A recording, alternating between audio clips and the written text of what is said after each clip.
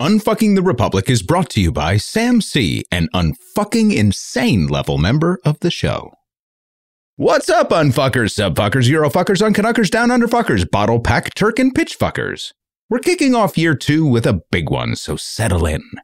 We received so much love for our 1-year anniversary in the form of emails, social posts, new members to the show at buymeacoffee.com/UNFTR, and coffee purchases to subsidize UNFTR and support the Unkachog Nation members who brew our native roasted coffee. Remember to join us for free on Substack to get our essays, unftr.substack.com. Remember, we never charge for content. And just a reminder that if you have auditory processing issues, there is a musicless feed linked in show notes. As usual, we'll catch up with all of you at the end of the show, where we'll follow up on your comments, talk to you about a new book being released that's near and dear to us, and give you a timeline on new stuff. All after we kick off our second year with a double shot episode, a regular unfucking smashed up with a quickie. A veritable UNFTR orgy, if you will. Don't be gross. Sorry. Listen, I'd originally intended for this just to be a quickie, but my mind wandering as it does, I thought it was better to blow it out a bit and expand on things. Forgive the re-explanation for our legacy unfuckers, but quickies are shorter takes that focus on 3 separate but related topics. And those subjects today are 3 progressive members of Congress that I find independently fascinating, but together they paint a full and interesting picture of the leftist movement in the country. And before we get to them, a little backstory. This quickie idea came about from a conversation I had with my buddy Mike, aka Mikey5, aka The Mangler. Mikey is around my age, and we've known each other for a long time. He's super knowledgeable on New York politics, especially the retail hand-to-hand shit. He's not especially ideological, but he's very funny and really cynical. He was lamenting the lack of congressional talent in our area, and then he asked me who I liked. If there's anyone I thought was really smart in Congress, and not politically savvy or glib, but if there were any really deep thinkers. So when I rattled off a few, he admitted to knowing a couple in passing and to having no idea about the others. But it makes sense. There are 535 members of Congress, and they're always changing. It's little wonder that someone like the Mangler, who can probably name county chair people in New York going back to the 1800s, has 0 fucks to give about a current House member from Oregon. And truth be told, most House members are rather forgettable figures or over-the-top personalities. Like old Hank Johnson, the one responsible for my favorite congressional hearing moment of all time. You know the one, where he asks a general if moving a base to one side of Guam might actually cause it to tip over. Or Butthead Gates, MGT, and Boebert. Even my beloved scenery-chewing AOC is overplayed and overcovered. And while I can't place 100% confidence in these numbers or methodology of these polls, a couple of surveys that I found indicated that only 2 in 5 Americans can even name their congressperson, which feels about right. So today I wanted to introduce you to 3 different progressive House members. They might be familiar to you, which is great, and if they're not, that's fine too. That's why we're here. We'll review why I selected these 3 in particular, but before we get there, I thought it would also be helpful to understand what the hell we even mean when we say progressive.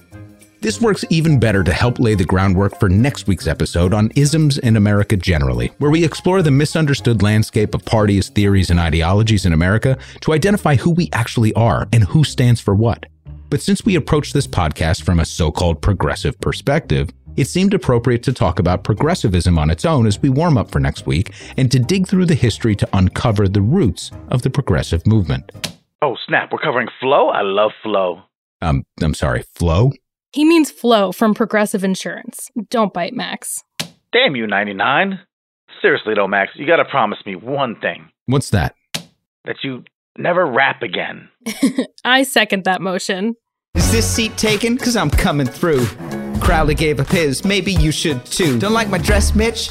'Cause my ass attacks the rich. Past the mustard filibuster, I'm a baddest fucking bitch. This is the story of a political pundit who looked at the world around him and just said, fuck it. Gives the middle finger to authority and says, kiss my ass. But instead of a revolution, he started a podcast. It's just what the world needs. Started a podcast. Another basic white guy who started a podcast. But it's fun because he curses all through the podcast. Unfucking the Republic.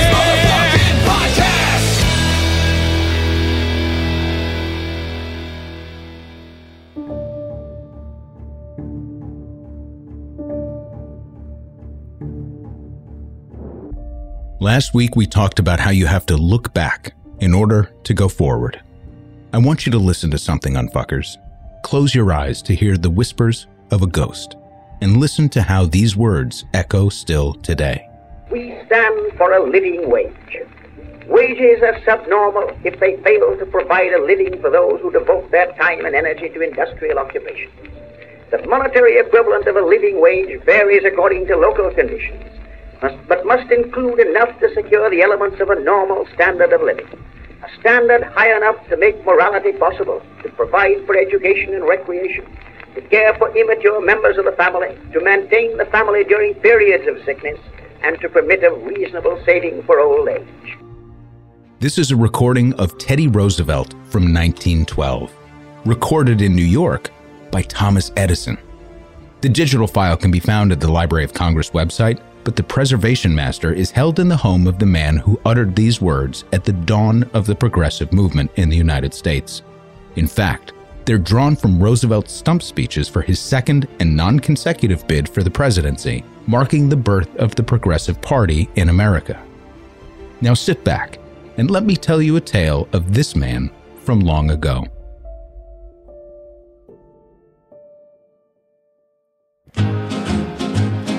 Tell me a story, tell me a story, tell me a story, remember what you said, you promised me you said you... Many historians consider Teddy Roosevelt's campaign for a third term to be an act of vanity, that he simply could not stand being on the sidelines as a citizen. Turns out that running for additional terms is a rather Rooseveltian thing to do. It was before term limits were amended to the Constitution, and though it was considered the right thing to do, respecting the precedent of George Washington, Roosevelt believed it was also his right to be elected to 2 terms, since he'd merely inherited his first term as vice president to William McKinley, who was assassinated. Plus, he believed that his successor, William Howard Taft, simply wasn't up to the job to stand firm in the face of the industrial giants of the era. This period, the Taft years between 1909 and 1912, are pivotal in the history of the progressive movement and warrant our attention because many of our issues today are indeed echoes of history. Theodore Roosevelt was a complex individual, to put it mildly. His entire existence was a break against convention. A scrawny and sickly child in his youth, he dedicated himself to a rigorous daily exercise routine he would carry out for the rest of his life. He thrived on being the biggest and loudest person in the room. He had an insatiable appetite for knowledge, authored more than 40 books in his lifetime, held multiple offices from New York City Police Commissioner, New York Assemblyman, Assistant Secretary to the Navy, Governor of New York, Vice President of the U.S., and ultimately President of the United States. A political resume that remains arguably unmatched to this day. It's said that his own party members would groan whenever he rose to speak in the New York Assembly, which was all the time. In fact, he was such a principled thorn in the side of his own party and anyone who held an opposing view to him that his nomination to vice president was thought to be the only way to shut him up by his own party members. His sudden ascension to president due to the assassin's bullet came at a time when the United States was just beginning to flex some muscle at the dawn of the 20th century. To say that Teddy Roosevelt was larger than life is an understatement of the highest order. Critically, for the world and our story today, we were emerging from the initial stages of the Industrial Revolution and gathering economic momentum and political prominence on the world stage. As president, Roosevelt was the first president to be awarded the Nobel Peace Prize for negotiating the end to the Russo-Japanese War. He would pit Central American nations against one another and confound nearly everyone, including members of his own administration, by beginning construction on the Panama Canal. He clashed with the great industrial titans of the time as the self-proclaimed trust-buster-in-chief. He forged ahead with the building of the Great White Fleet, a powerful navy to rival that of even Great Britain. And when he couldn't find a war of his own to fight, he sailed the fleet around the world to send a message that he was ready, willing, and able. He was perhaps the most ardent lover of the outdoors to ever hold the office and protected more federal land than every other president combined. He forever lost favor with many in the South when he invited Booker T. Washington to dine with him in the White House. Now contrast that with Woodrow Wilson, who was the first president to ever show a film in the White House. His selection? The Birth of a Nation, the radical white supremacist film that inspired the founding of the Ku Klux Klan. Because he served more than a century ago, it's difficult to put into words how large Roosevelt loomed over the United States and, in fact, the world.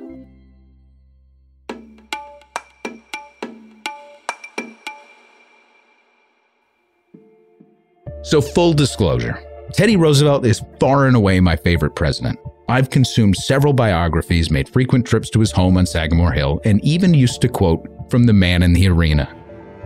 Theodore Roosevelt once said, "The credit belongs to the man who is actually in the arena, whose face is marred by dust and sweat and blood, who knows the great enthusiasms, the great devotions, and spends himself in a worthy cause."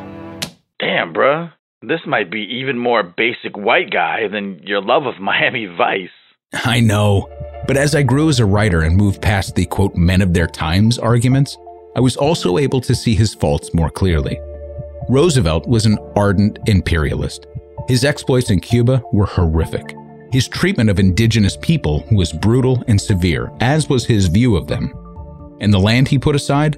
Made possible by continuing a policy of forced expulsion of native people, who he considered immoral and inferior.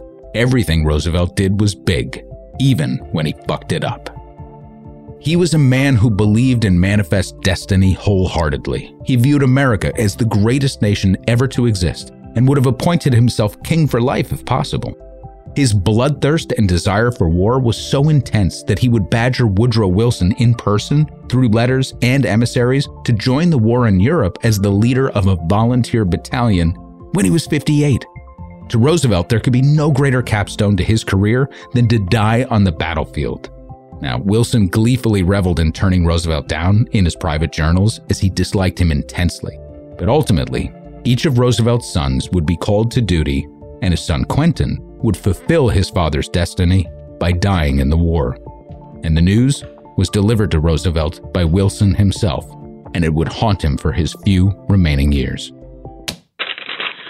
Hey, Max, why are you spending so much time on Teddy Roosevelt? Ah, yes, thanks for staying on the script and helping to move the narrative along, Manny. Sure, oh great Max. My pleasure. Who writes this shit? History often contains clues that are useful in the present. I wanted to fully understand what was happening at the time of the first progressive wave, who was behind it, what were the factors that contributed to its rise, and where did it go off the rails? Are there patterns to spot or lessons to learn? The 4 years between Roosevelt's second term and Wilson's first feel similar to where we are, and I think that's where we should start.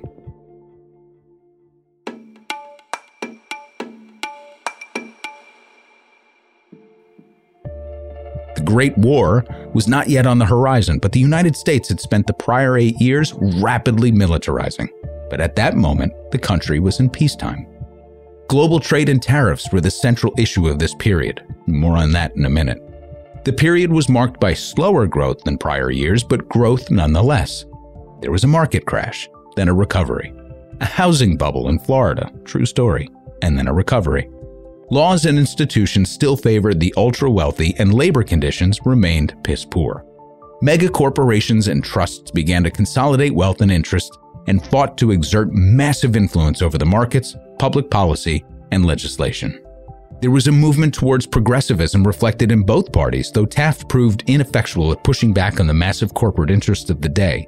With Roosevelt out of the picture, the titans of finance and industry continued their push back against the forces of labor and regulations, but the break that wound up giving birth to the movement came from a particular piece of regulation and a book called The Promise of American Life by Herbert Croly. The first major biography on Teddy Roosevelt was written by Henry Pringle in 1931. Now, I like referring to biographies written within a generation of a subject because the language is authentic and the lens a little more contemporary to the figure.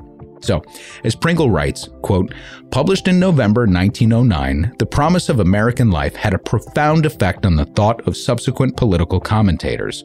It was peculiarly suited to stimulate Roosevelt, for Croly's philosophy was, in a sense, an extension of his own, end quote.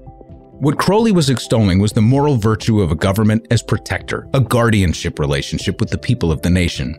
Now, this was in stark contrast to the libertarian independence strain of the country that characterized the 19th century. The rugged individualism and frontier spirit that even Roosevelt himself embodied was shifting with the idea that the government could do more for its citizens than just clear land and issue deeds. Remember, this was also the period that Milton Friedman held up as the best period of American invention. You know, the Industrial Revolution from the 1870s to the turn of the century. That is what libertarians still hold as the best part of our history, and that's what Milton Friedman held up as the best part of his policies. But it was an impossible time for workers on the ground and completely different than what we have today. So anyway, this line of thought inspired the belief that government could exist to serve the interests of the people, to protect its weakest inhabitants, and guarantee the so-called square deal of what Roosevelt termed new nationalism. So with time on his hands, and these words having a profound effect on the former Rough Rider, Roosevelt began seeking opportunities to regain public confidence and re-enter the limelight. While it seems silly today, his moment came when his hand-picked successor, Taft, caved to corporate lobbying interests and failed to promote progressive tariffs. The Payne-Aldrich Tariff Act was seen as a giveaway to Northern industrialists who Teddy had fought so hard to contain. The wealthy of this period fought to keep the most important tariffs in effect because it was helping them essentially create domestic monopolies, and it discouraged competition. Taft's inability to beat back the corporate interests and further Roosevelt's agenda was enough to send the former president off the rails and back into the spotlight. Roosevelt wasn't the only national figure seeking the nomination under the Progressive Party banner, mind you. In fact, the leading organizer was a man named Robert La Follette, who has been mostly lost to history, sadly. This is in large part due to Roosevelt's long shadow. Once he threw his hat back into the ring, he became the leading contender to lead the new party almost overnight. Roosevelt's new nationalism was the model for the newly formed Progressive Party, though most colloquially refer to the party as the Bull Moose Party. This was affectionately named for Roosevelt, who was actually shot during a speech and kept going, saying it would take more than a bullet to stop a bull moose. So yeah, he was pretty much a psychopath. Anyway, to see how much history does repeat itself, here are some highlights from the Progressive Party platform of 1912. Manny and 99 will guide us through the highlights as I offer the echoes of the platform today. We pledge our party to legislation that will compel strict limitation of all campaign contributions and expenditures, and detailed publicly of both before as well as after primaries and elections. You can find this in the stalled H.R. 1 for the People Act today. Minimum wage standards for working women to provide a living wage in all industrial occupations. That's the fight for a livable wage, which continues today. The abolition of the convict contract labor system, substituting a system of prison production for government consumption only, and the application of prisoners' earnings to the support of their dependent families. The ongoing battle against contract prison labor and privatization. The protection of home life against the hazards of sickness, irregular employment, and old age through the adoption of a system of social insurance. The origin of the discussion around social safety nets. The development of the creative labor power of America by lifting the last load of illiteracy from American youth and establishing continuation schools for industrial education under public control. Free public education. We favor the union of all the existing agencies of the federal government dealing with the public health into a single national health service without discrimination. Single-payer health system.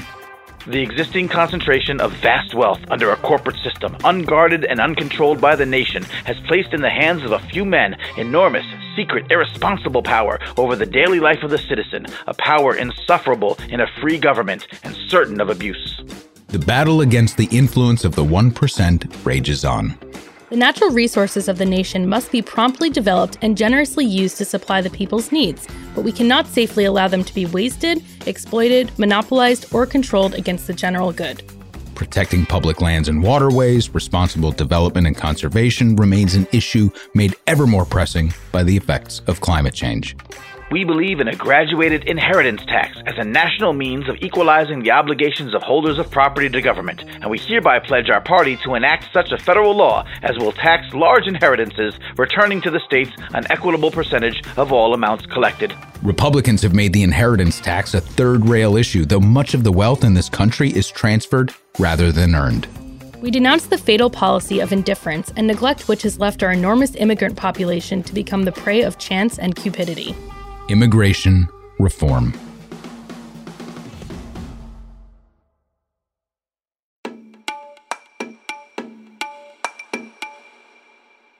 So that was the birth of the Progressive Party. Those were the guts of the platform, which ring true today. What's interesting is that Taft's Republican platform and Wilson's Democratic platform contained much of the same sentiment, and the public was kind of confused.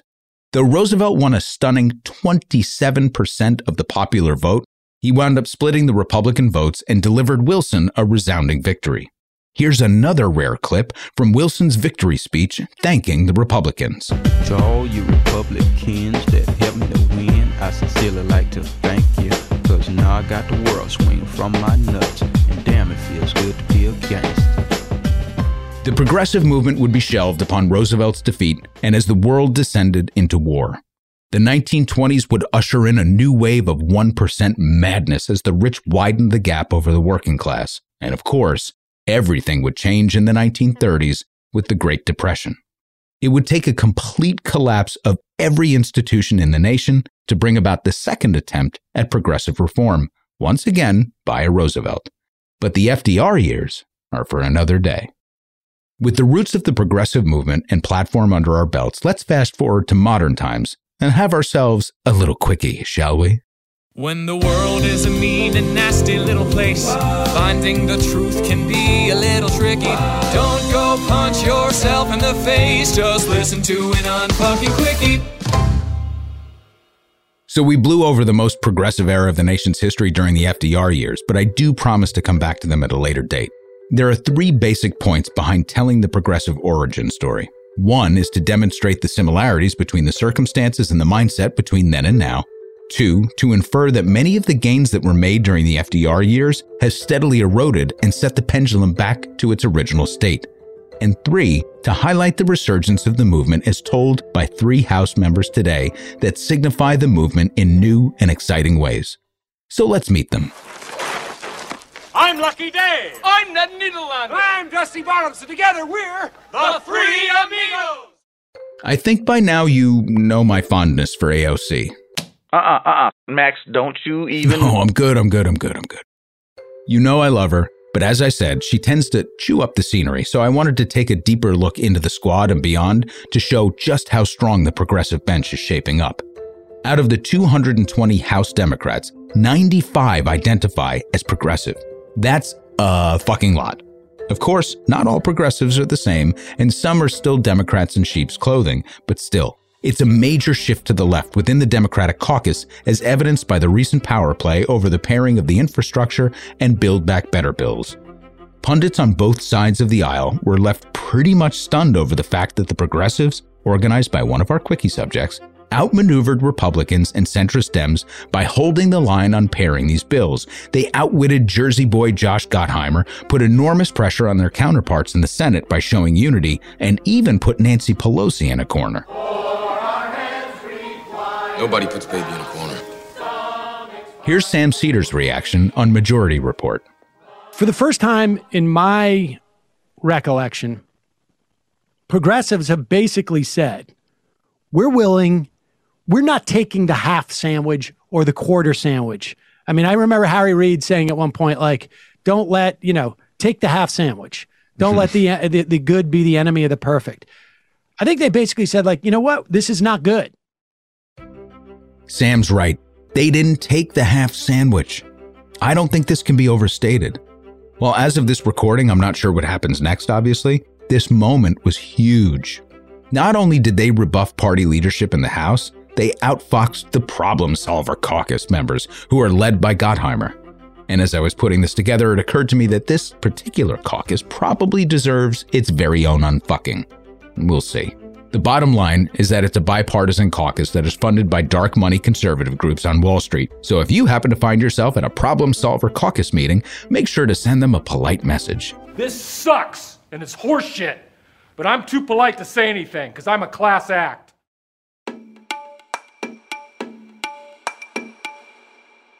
So that brings us to quickie subject number 1, Pramila Jayapal. As the American Prospect wrote, quote, ultimately, nearly 30 members publicly opposed Pelosi's delinking efforts, with Jayapal having close to another 30 in her back pocket. Pelosi delayed the infrastructure vote from Monday to Thursday and then gave up on Thursday night, end quote. So Jayapal, a House member from Washington, was the organizing brain behind this progressive stand, and she's emerged as a formidable member of the Progressive Squad. Prior to Congress, she spent 20 years in global public health with nonprofit agencies, received her bachelor's from Georgetown and an MBA from Northwestern. According to Progressive Punch, which ranks and grades members on progressive issues, Jayapal ranks near the top of all Democratic members, earning her an A ranking and a rating near 100% on votes that matter to progressive causes. I'm the first South Asian American woman ever to serve in Congress. I am also one of only 14 immigrants out of 535 naturalized now serving. And, if you look at the history of Congress, over 11,000 people have served. There have only been 79 women of color who have ever served in Congress. Jayapal is not just an effective leader and organizer, she's a thoughtful spokesperson for several causes, often speaking from deeply personal experiences. Whether it's her experience in the hyphen as an Indian American immigrant, or having an abortion when she was younger, to honoring her child's decision to come out as non-binary. Jayapal always leads with empathy, votes her conscience, and possesses organizing skills that make her an effective legislator and leader of the Progressive Caucus. And she is, by the way, the leader of the caucus.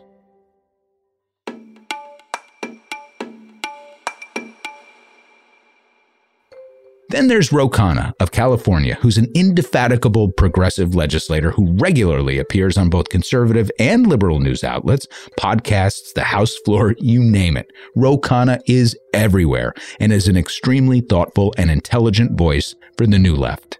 But citizens expect more.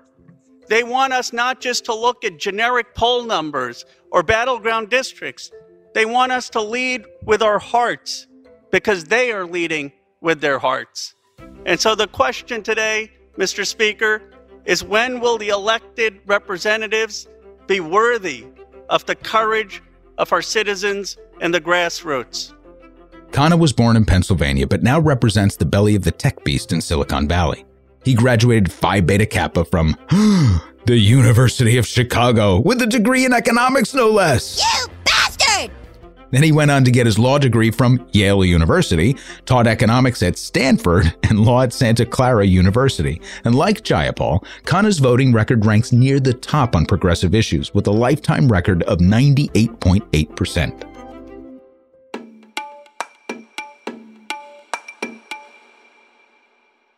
And lastly, there's my personal favorite of the trio, Ayanna Pressley. Pressley is power and lived experience bundled into one brilliant ball of awesome.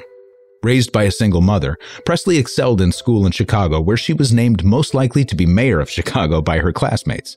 But instead, she moved east to pursue a degree from Boston University. Unfortunately, she was unable to finish and instead dropped out to care for her mother, but this didn't dampen her spirit to serve the public. She went on to work for John Kerry for, I think, about 13 years. She was the first woman of color elected to the Boston City Council and ultimately elected to Congress in 2018. If you're a veteran and you say, I'm going to fight for veterans, no one takes issue with that. If you were a laborer and you say, I'm going to fight for workers' rights, or you're in the recovery community, you say, I'm going to fight the recovery community. Only women are asked to be apologists about affirming their very humanity and dignity and rights, and only Black folks. Like Khanna and Jayapal, Pressley also ranks near the top among her progressive peers with a lifetime rating of 97.3% on progressive votes and a solid A rating from Progressive Punch. She currently sits on the important Financial Services and Oversight and Reform Committees, has vocally supported police and immigration reform, tussled with Republicans literally at every turn, called Democratic leaders out on the carpet, and something else that she says is for all of the young women out there seeking to live their truth. This is my official public revealing. I'm ready now because I want to be freed from the secret and the shame that secret carries with it. And because I'm not here just to occupy space, I'm here to create it. Now, this might not seem like a really big deal, but known for her Senegal twist braid, Pressley publicly revealed that she had alopecia and had lost all of her hair. She made a beautiful and sensitive video and appeared on several news channels to have a conversation with young black girls in particular about living their truth and demonstrated incredible vulnerability. And that's the thing I wanted to end with and why I think Presley is my favorite. Life's circumstances prevented her from achieving her academic goals, and yet she persevered. She let down her guard to live freely and openly because she wanted to demonstrate authenticity to young girls who looked up to her. And as a trio, they have a powerful story to tell. These are extremely bright people. In an era where it seems like the stupid shall inherit Congress, they stand head and shoulders above the noise. All three lead with extreme empathy, particularly Jayapal and Presley, with their willingness to bring real human issues and vulnerabilities to the floor of the House. By allowing themselves to be seen in such a way, it gives power to all of those who are unseen by the mechanisms of power. And all three are persons of color. Scholarly, brilliant, powerful, empathic, and brown.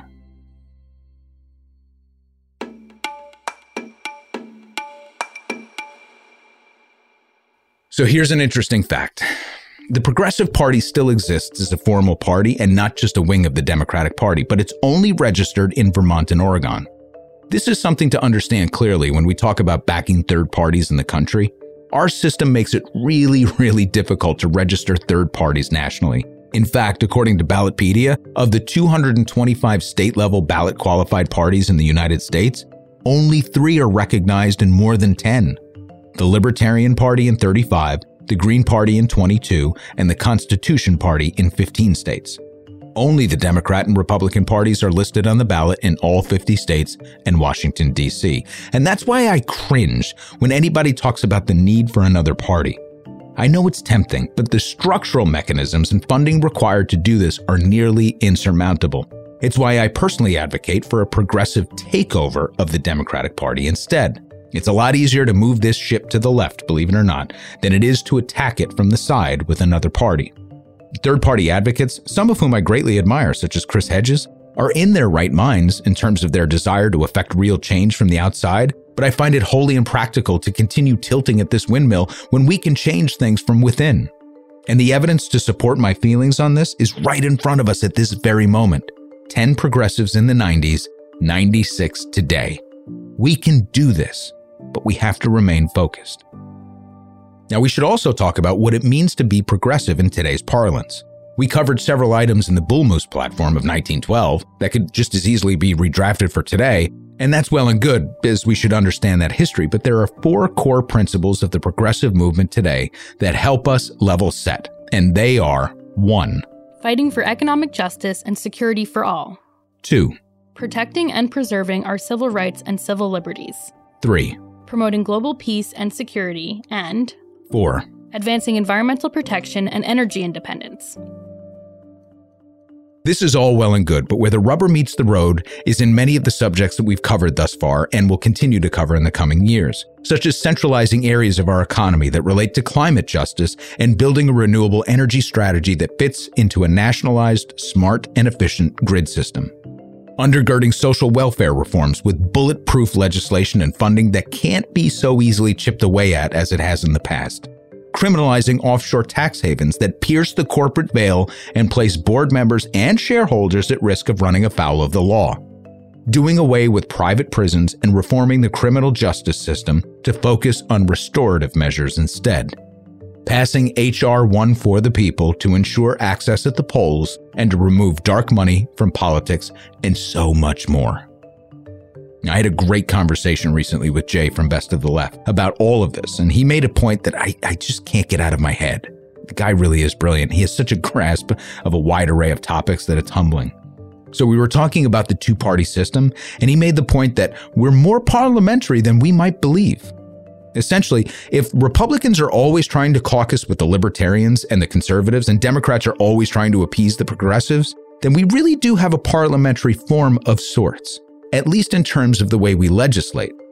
So it's true that we don't have a parliamentary system that relies on alliances to elect a leader, such as Canada, or what we're witnessing right now in Germany at the moment. But in terms of the legislative process, I think he's dead right. And we're seeing this now as progressives hold the line on the pairing of these bills. Regardless of what happens next, this was huge. No more half sandwiches for the progressives. They're a true squad right now, and they have the hot hand. How they play it going forward is extremely important, especially given the frailty of the Biden cabinet, in my opinion. And Biden himself is no Roosevelt, neither Teddy nor Franklin. He doesn't have the savvy or will of an LBJ or a Reagan to promote an agenda and manipulate Congress, and he lacks the inspirational quality of an Obama that might galvanize one side of the aisle. So change will have to continue from the bottom up, knowing all the while that the Trump wing of the Republican Party is plotting the opposite agenda and working the ground game harder than ever. The pendulum is still swinging, and it has yet to come to rest, so there's work that needs to be done. And hopefully, you're as heartened as I am by the figures we covered today and so many more that we'll cover in the future. The progressive wave is coming in fast, and it's leading with love. Won't you come along for the ride? Every woman, every man, join the caravan of love. Stand up, stand up, stand up. Everybody take a stand. Join the caravan of love. Stand up, stand up, stand up. The future is brown. The future is brilliant. The future is now. Here endeth the lesson. Are you ready? Are you ready? Are you ready? Are you ready? Are you ready for the time of your life? The show notes, calling out listeners one by one. Show notes, bloopers and thank yous, it's so much fun. Woo, what'd you think? Was that fun? Yeah, You liked it? I did. I had so much fun writing it. I think it's my obsession over Teddy Roosevelt all these years. But coming to terms also that he was kind of a fucking dick. Never meet your heroes. Never meet your heroes. Can't meet him because he's dead. Been to his house so many times I feel like I know him. And I wish I could go talk to him and be like, dude, fucking relax on the native people. What are you doing? Well, in Night at the Museum, he ends up dating Sacagawea. Which is just so fucking problematic on so many levels. Oh my God. So hey, before we kick things off, we have a different kind of book love today, and this one's a little closer to home. Many of you might have heard the voice memo from original unfucker Bobby McD from Ireland in our anniversary episode. And like many of the originals from Derek R. and Knutson and Nettie Hugger Alex to Bookstore Kim, Trakushin, Kryn, and C. Tyson, and so many more, we've kindled some terrific off-pod and online relationships with our originals. In an exchange a while back, Bobby McD, who is actually author Robert McDermott, sent us the galley of his newest work of fiction titled Jonestown. He thought we'd get a kick out of the inclusion of a fuck Milton Friedman reference. Full disclosure on a couple of things. Number one, Bobby did not ask for this. And two, I'm no Oprah Winfrey, so I don't intend to make this a habit because it's not practical from a time perspective. But one evening, while suffering from writer's block, I opened the galley and started reading Jonestown. And several hours later, I was done. Now, I don't read fiction much anymore because of all my time is taken up writing on fucking the Republic. I could not put this book down. It hooks you quickly, and then the twists and turns are unrelenting. I loved it. So, if you're into fiction, and fair warning, it gets a little dark, but that kind of fits my sensibility. And if you're down to support an original unfucker, please order Jonestown by Robert McDermott. Like I said, he didn't ask for this, but I wound up actually sending him a quote for the book and praising it in an email. And I thanked him for helping me through a frustrating bit of writer's block. So we're going to include a link in show notes, and we'd love unfuckers to help him crush this book launch. So well done, Bobby McD. There are two other books in book love today. One is, and they're both what we referenced in the episode, obviously. The one is by Henry Pringle, titled Theodore Roosevelt's the biography. And the other is The Promise of American Life, the updated edition by Herbert Crowley. You can find both of those where, 99? Bookshop.org/UNFTRpod. That's right. That's our bookstore. And for Pod Love, we have Majority Report with Sam Cedar. He's so fucking smart, it's scary. Anywho, let's kick off show notes by thanking our amazing new members. These are unfuckers who graciously decided to contribute monthly membership donations to support the show. You can find our new membership benefit tiers at buymeacoffee.com/UNFTR or following the membership link on UNFTR.com to find out more. So we have some new names and some familiar names here. So here's a new one. Joe K is a member. Said such a wonderful podcast to listen to and end every show waiting for the next. Lara E, an original unfucker, said, I could not possibly love this podcast more. I came to you from Best of the Left. Thank you, Jay. Cheers to Max Manny and 99 on your 1-year anniversary. Cheers to the best podcast ever and to Max, the brilliant and hilarious host. What a brilliant first year. Thanks, Lara E. CJL is now a member. On this special anniversary, I've gone back to the beginning and started all over again. It's interesting to see how your show has grown and changed over the first year. Thanks for everything you do, all of your hard work. Love to 99, who is awesome, and Manny, who is a hilarious voice when things get heavy. He is indeed. Marie M is now a member. Found you through Pitchfork. Came to America via Canada after being smuggled out of Prague as a toddler during the Russian invasion of '68. Holy shit. I'm the daughter of a Holocaust survivor and the first in the family to graduate college. Fuck Milton Friedman. 99 is awesome. That is kick-ass. Welcome. And hey, our buddy Obese Andy is now a member. Said, the best. I am often more in agreement with some far-left podcasts, but they can lack the charisma, meticulous research, and excellent production you fellas have going on. Here's to many more years. Thanks, Obese Andy. Now, not all donations come by way of membership, by the way. Some people will drop inspiring notes and send a one-time donation when the spirit moves them, like at Eating Waste, who bought the team 3 coffees and said, just got my first paycheck after months of unemployment. Been wanting to support for Yonks and love the pod. FMF OBV, obviously. I love that. This is truly, truly amazing that everybody has supported us in the way they do. So, lots of stuff happening on social media. 99, what's going on over there? Yeah, so Bob Knudsen, hey. He checked in and he said, woohoo! It's the first unfucking-versary. Thanks to Unfucking the Republic for making me and all of us unfuckers feel like family. Aw, he's the fucking best. So Nathan E. said, happy birthday, UNFTR. The amount of clarity that you all have granted me in the short life of this pod cannot be overstated. Fucking phenomenal.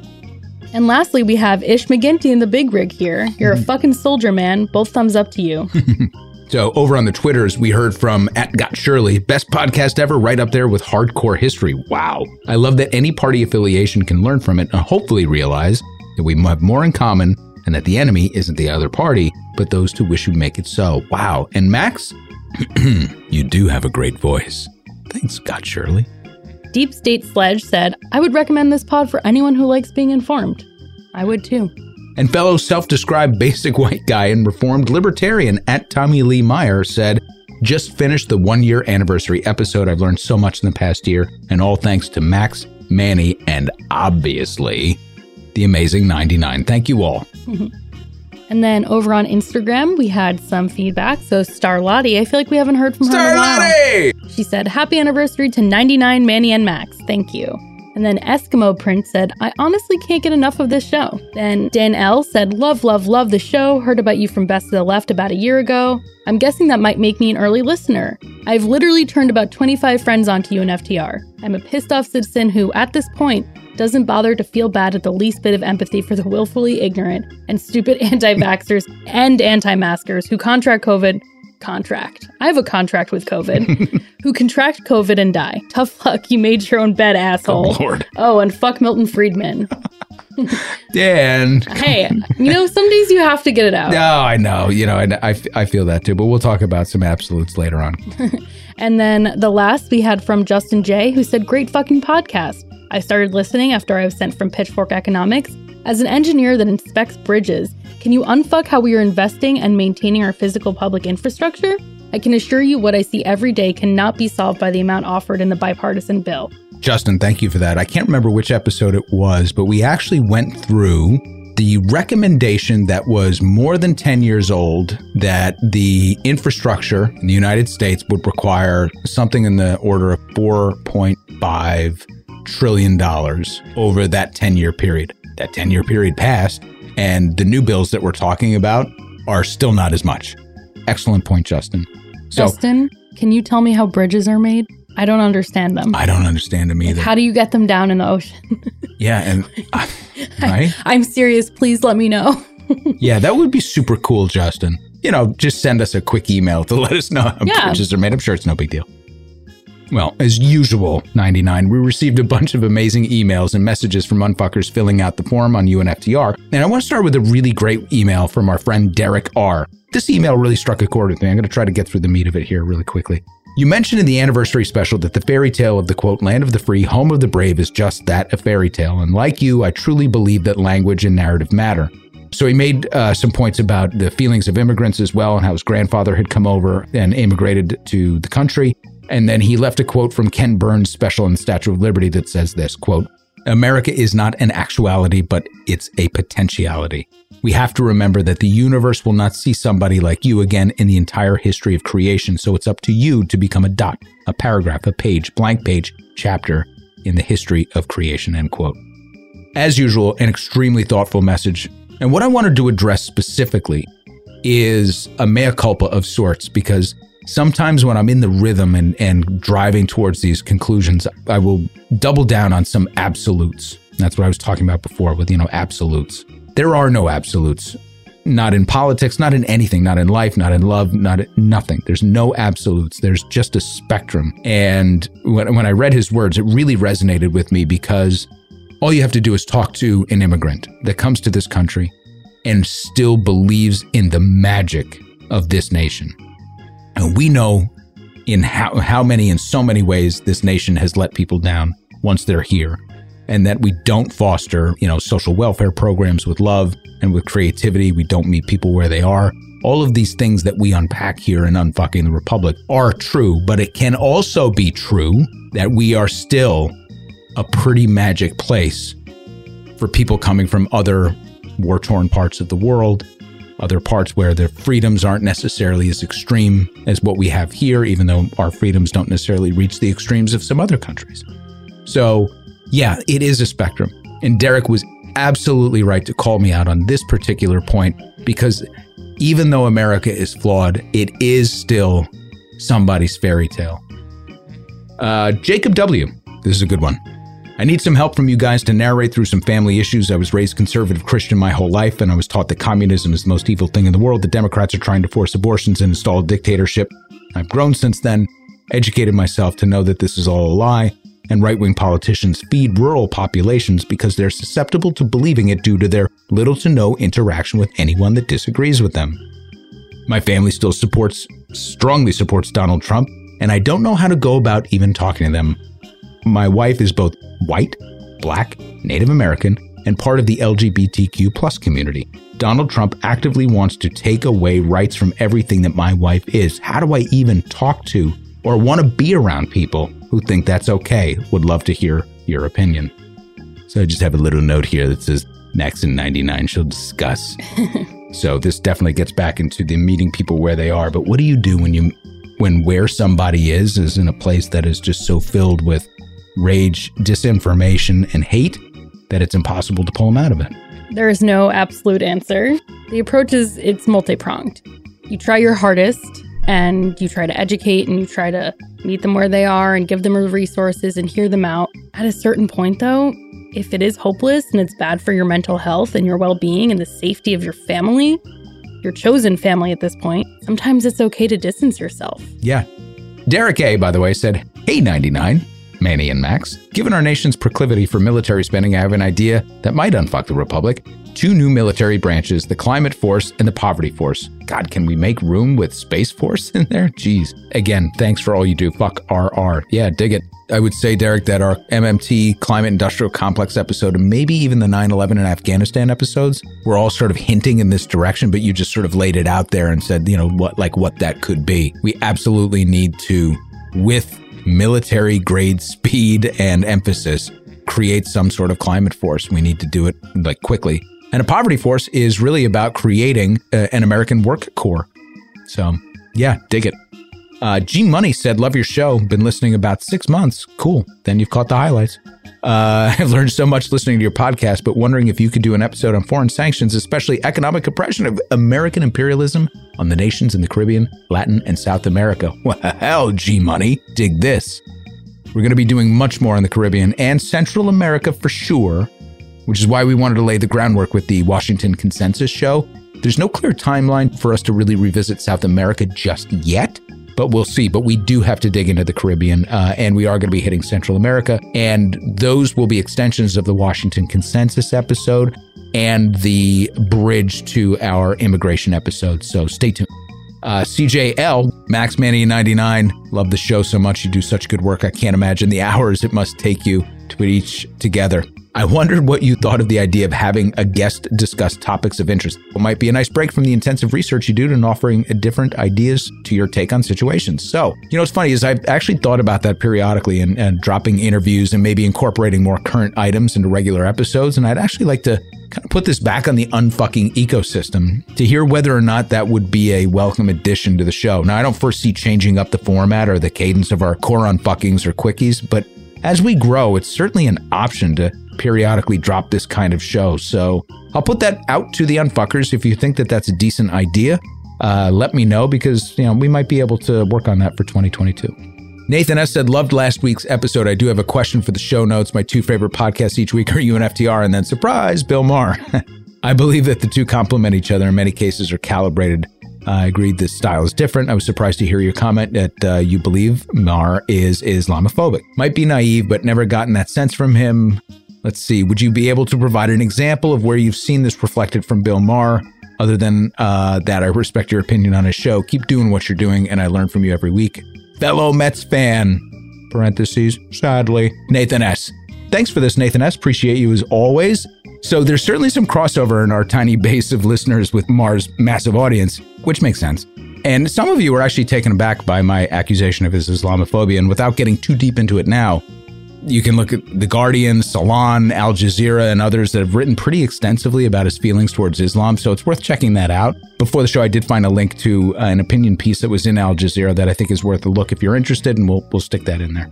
And Obese Andy said that I know you've covered much of it already, but I'd like to see a detailed look into the myth of trickle-down economics. Sure. Maybe a deep dive into the philosophy, concept, and theory of economics as a whole. So funny enough, Obese Andy, I have two books that are staring at me right now that relate to this, and it's nagging at me. So I might inject an episode into the plan over the coming months. So I really appreciate you igniting that flame again. Alex P. said, as you know, Kellogg's and the IATSE are striking with many others in the works. Unsurprisingly, the media does not care to cover these. As part of your Tyson principle, it would be cool if you could keep everyone up to date on these strikes and how we can help. Yeah, Alex, we are cooking up a full unfucking on labor and unions in the U.S. The biggest issue that I have actually is finding a single thread to pull on, because it's just such a rich topic. So it's, sadly, it is taking me a very long time, but it is on the map and in the immediate future. And to his point on Tyson principle, giving something for the unfuckers to do, I don't know that there's much that unfuckers can do to support the IATSE unless you're in the entertainment industry. Mm-hmm. But for Kellogg's, do your research, see what they're striking against if you agree with it, and see what products Kellogg's owns, and make your own choices to buy or not buy them. And lastly, before we close, I know this was a really long one. If you have made it this far into the episode, God bless you. We appreciate it. We had a few reviews. Tara Laney said, this podcast is really entertaining. Love the skit about AOC's dress. Hey, thanks. Raul0274 said, by far the most informative podcast ever, and gave us 5 stars. Medic Mike 18 said, great show that I found while on vacation, which was good because he was able to binge it. And MJ White 86, brilliantly crafted to provide the complexity and nuance of each topic and delivered with candor and comedy to stay engaged and yearn for more. Fuck, we should put that on the wall. As always, Unfucking the Republic is edited and arranged by Manny Faces Media. Fun fact, Max and 99 never know what I'm going to do at this point. And the thing I want to do, I have to wait a minute. So I'm going to bring it back in a second. Just hold on. The show is lovingly produced by the great and powerful 99. Hi. Is that good? I'm going to keep doing that every week. Well, last week you didn't do it. I thought maybe you gave up. Shouldn't me? I am not shitting you. I'm sorry. That's a reference to Sweet Home Alabama for all my Reese Witherspoons out there. Yeah. Our theme music was composed Wait, you want to hear more about Sweet Home Alabama? No. Our theme music was composed by Tom McGovern. Visit TomMcGovern.com. We have new stuff coming from Tom. I'm so excited. As always, Unfucking the Republic is edited and arranged by Manny Faces Media. I've never actually understood that expression, but no, I'm not shitting you. And the show is hosted by Mad Larry and distributed by Barbax. Send us your comments, your questions, your suggestions to unftrpod@gmail.com. Connect with us on social at UNFTRpod. Become a member at buymeacoffee.com/UNFTR. Visit our book list at bookshop.org/shop/UNFTRpod. Get some native roasted coffee at UNFTR.com/shop and read our essays on UNFTR.substack.com. Remember, it'll always be free. I'll see you next week. Bye.